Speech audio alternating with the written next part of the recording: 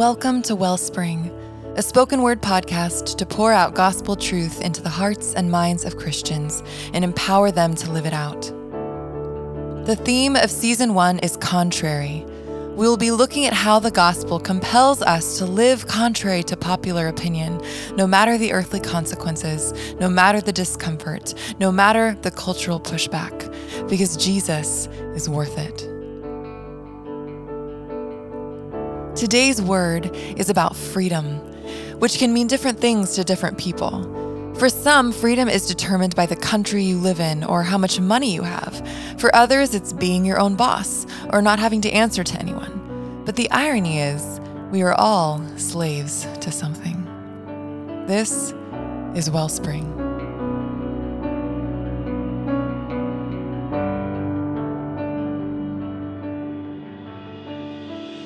I'm proud to be an American, where at least I know I'm free.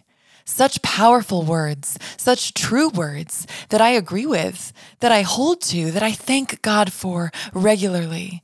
But what is freedom really? Is it not being under someone's control, having the power to choose your own life goals? Is it being able to do exactly what you want, when you want, how you want?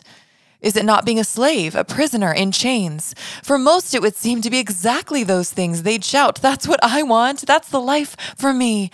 And who could blame them? It sounds pretty great. But if we claim Christ, can we still view freedom this way? It's not a matter of being a slave or not.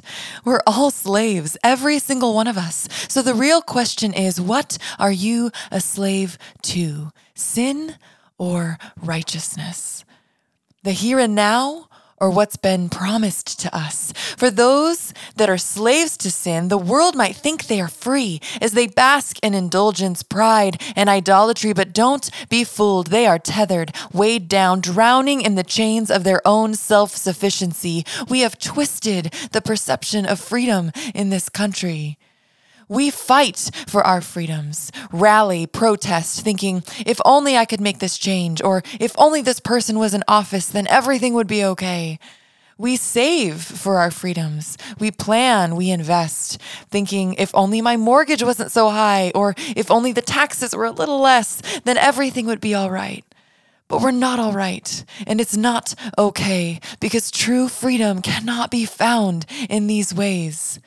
What everyone is striving for, what every soul wants, whether they know it or not, isn't the right president, or financial security, or a better body, or more liberty, or basically for life on earth to be perfectly pleasant. What they really want is heaven. No amount of temporal freedom will satisfy an eternal soul. And we're so saturated in this temporal world that it's almost impossible to grasp the beauty of the freedom we were designed for. Our perspective is so self-centered, but we were made for so much more. And contrary to our tendency for inward focus, our freedom has very little to do with us. It doesn't matter where we live. It doesn't matter what job we do. It doesn't matter what we have. What really matters is who we belong to. My life is not my own. I am free because Jesus and belonging to Him is all I need, and no one can ever take Him away from me. The economy might crumble, the government collapse, my house might burn down, all my things turn to ash, everyone I love might die, and even if I had to witness it with my own eyes, I am free to lose all these things because they were never mine, and I am free to gain the greatest treasure of all, my Savior, Jesus Christ. You see, it's not that worldly freedoms are bad, that they're not worth fighting for, or that we shouldn't be glad to have them is a blessing. But compared to Christ and knowing Him, they are nothing. Do we really believe this?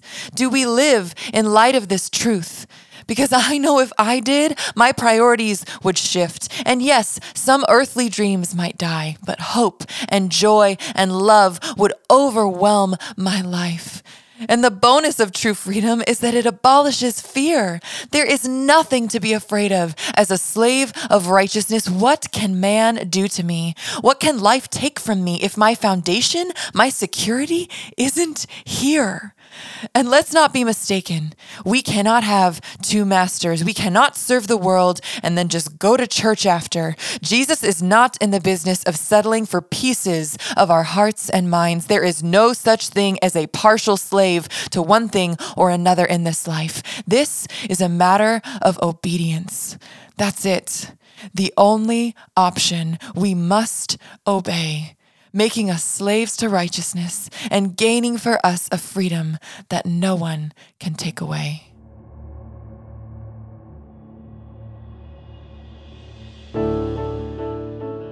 Although I know a lot of Bible verses and the right things to say regarding freedom in Christ, my understanding of this enigmatic subject was challenged and then reborn while reading The Insanity of God, which is a book about one couple's journey into the depths of the persecuted church, shedding light on what Christ lovers are willing to give up while gaining the kingdom of God. There is this one particular dialogue between some Christian property owners and their local police authority, which truly transformed my understanding of freedom. It goes like this. Then the property owner will probably respond, "Do you want my house? Do you want my farm? Well, if you do, then you need to talk to Jesus because I gave this property to him." The security police will not know what to make of that answer, so they will say, "We don't have any way to get to Jesus, but we can certainly get to you. When we take your property, you and your family will have nowhere to live." And the house church believers will declare, "Then we will be free to trust God for shelter, as well as for our daily bread." "If you keep this up, we will beat you," the persecutors will tell them. "Then we will be free to trust Jesus for healing," the believers will respond. "And then we will put you in prison," the police will threaten. By now, the believer's response is almost predictable. "Then we will be free to preach the good news of Jesus to the captives, to set them free. We will be free to plant churches in prison." "If you try to do that, we will kill you," the frustrated authorities will vow. And with utter consistency, the house church believers will reply, "Then we will be free to go to heaven and be with Jesus forever." May we also be free to trust Jesus in everything. We cannot lose. We have only gain in Christ.